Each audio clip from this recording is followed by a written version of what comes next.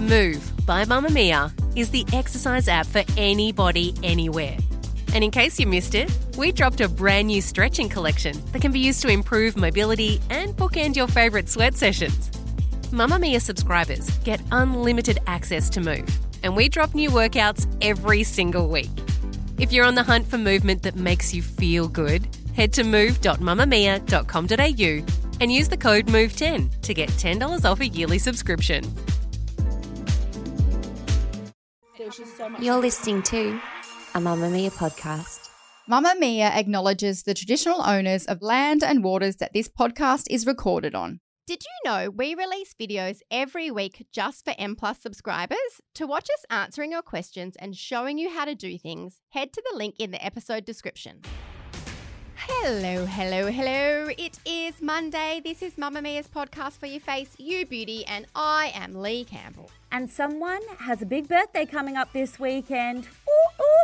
Oh my God, I feel like it's the most hyped up thing in the whole world. I'm starting to get anxious. I love it when people make a big deal about their birthdays because I think that birthdays are really important and it's a really good celebration. So I absolutely love that you've made such a big deal out of this. And I can't wait to be in the studio with you this time next week. You better be bloody hungover, I'll just tell you that. I've got the Monday off, so I will be, because I think I'll still sort of be recovering. I hope so anyway. I hope you're still drunk. Let's see.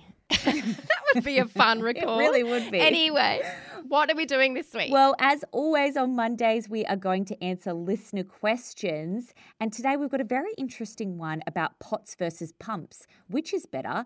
And honestly, when I read this question, I was like, oh my God, this is bloody brilliant. But for now, we have a question about ceramides. So Sarah has asked, hi ladies, I love your work. I've been listening to your podcast since I started wedding prep in 2019. Oh my goodness. That is a long time to be prepping for a wedding, Sarah. But good on you. I'm assuming she's been married. Okay, I was like, whoa. And not only did I look great on the day, I've started to fix the stressed out sensitive skin problem. I believe I need my skincare routine to include squalane, ceramides, hyaluronic acid, antioxidants, niacinamide, and sunscreen. What skincare ingredients are ceramides? How can I identify these in an ingredients list? And what skincare ingredients are antioxidants? Thanks so much for your ongoing company on my commutes, Sarah. That is so lovely, Sarah, and lol that I was like, oh, Jesus Christ, COVID's not been kind to your wedding plans. I was just going to say, it's likely that a wedding could be delayed that much in the current time. Oh my God, Sarah, long-term listener, we love you. And very diligent learner from that question. Yes. So you've listed that you feel as though you need squalene, ceramides, hyaluronic acid, antioxidants, niacinamide, sunscreen. All fantastic products. Yes, you need sunscreen. The others, you don't need all of them. You need some of them because some of them do the same / very, very similar things. So, for example, squalene is hydrating, but so is hyaluronic acid. Niacinamide is also very hydrating, but also great for dealing with acne or breakouts. So you don't need every single one. You just need the one best suited to you. You say, what kind of ingredient is a ceramide? I mean, a ceramide is a ceramide. It's not any of the others. Ceramides are actually lipids. So they're kind of like little fatty, almost like the trowel. What's that stuff that goes in between the bricks? You know, mortar. Oh. Almost like the mortar.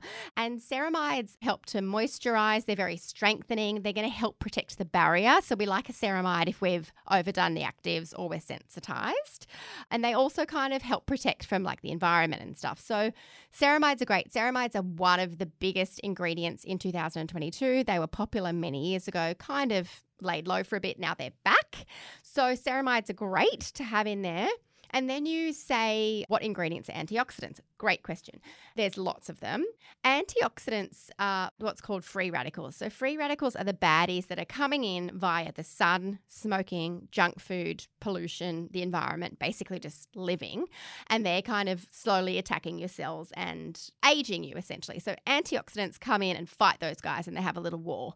You get a lot of your antioxidants from your diet. So if you eat a lot of fresh fruit and vegetables, you're getting heaps of antioxidants, and that's the best way to get them is to ingest them. But when you are applying them topically, they're also fantastic. So vitamin C is the most famous, I guess, and most notorious and well-spoken and most readily available. Vitamin C goes on in the morning. Vitamin C paired with your sunscreen kind of helps extra protect, fight the sun. Other antioxidants are your squalene. So we talked about that before. That's also really hydrating. Niacinamide is also a version of an antioxidant. Vitamin E.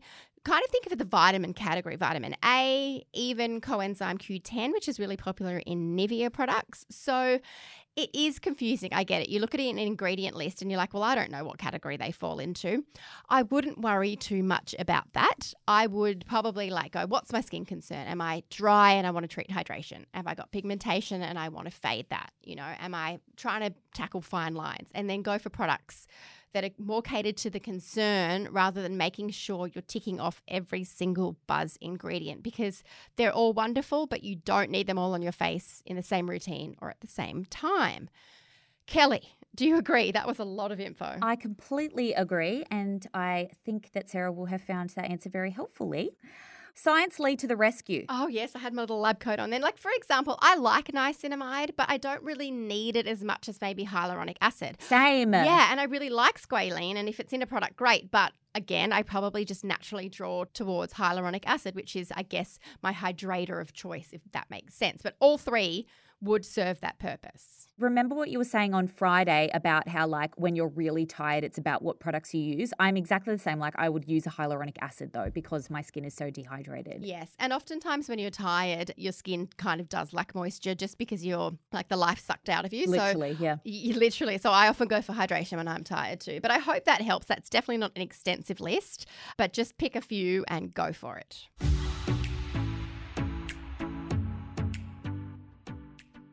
Next up, we have a question from Nicole, who has wrote in and asked, "Hi ladies, I'm hoping you can share some advice on whether to buy pots or pumps when it comes to skincare.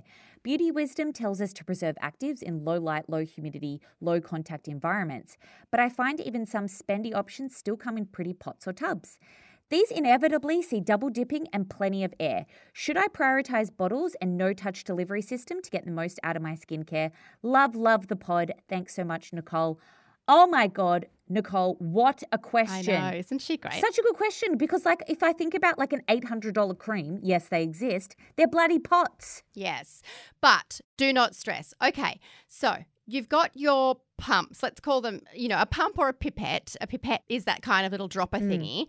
Generally, they're your serums, and generally your active skincare is in your serum. It's quite rare to have an active moisturizer in a pot, but we'll get to that later. So, yes, you're right. Low light, low humidity, low contact environments are great for actives, but that's generally why they're in a pump or in a pipette. And when you use a pipette, you do some drops on your hand. The pipette never touches your face or your fingers, so it's still very hygienic. Oftentimes, they're vitamin C, for example, they're in dark glass, so you don't need to worry about that so much. Then you get to your moisturizers, your richer night creams and stuff like that. They're in a tub, yes. Generally, their job is nourishment, so they don't have a lot of actives in there. However, there is best practice. If it's in a tub, it comes with a little sort of plastic seal. Everyone takes that off at the first time and throws it out. Don't do that. That's actually there to seal the product, so you're meant to keep that little guy. Also, it generally comes with a stick, like a little diggy-outy thingy, so you don't use your finger. Use that too. That's the best hygiene practice, is to keep that little plastic guy, keep the stick, and then your pot will be then, I guess, going to last the longest. But you don't need to worry about this too much, because what happens when you formulate a product, it has to go through stability testing in its final packaging. So once you've made the product from a company, it takes 4 months, and they put it in the snow and they put it in the sun and they put it on a windowsill and they do all these things, and then they check that the product still works. They have to. So they've tested it. So you don't need to stress too much. Yes, best practice is in a pump where you're not getting your mucky fingers in there, but that's not just realistic. So as long as you sort of treat your little pots with respect, don't put dirty fingers in there. I mean, I hope everyone's thoroughly washing their hands before they're touching their face with skincare anyway. Before you do your first cleanse, please wash your hands. So Nicole, yes, really valid point. Everything you say is right. But you don't need to worry too much, because the brands have had to worry about the packaging themselves before you bought it. Also, pump thingies waste way more product than a tub, because you can really scrape it out, which you can't do with a pump. So there's that to consider too. But that's true. Lee, I do want to know, do you actually keep those little plastic lid thingies in the spoons? Do you use them? I do. I have one spoon that I like. It's my favorite sort of little spoon that I use for everything.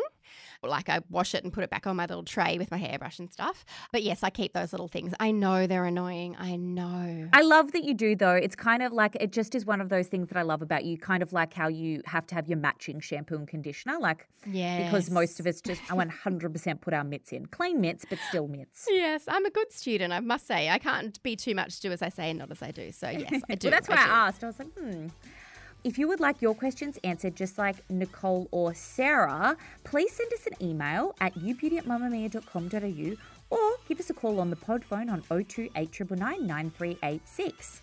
Plus, if you enjoy listening to this podcast, why not leave us a review? Because Lee and I would absolutely bloody love it, or a rating wherever you listen to this podcast.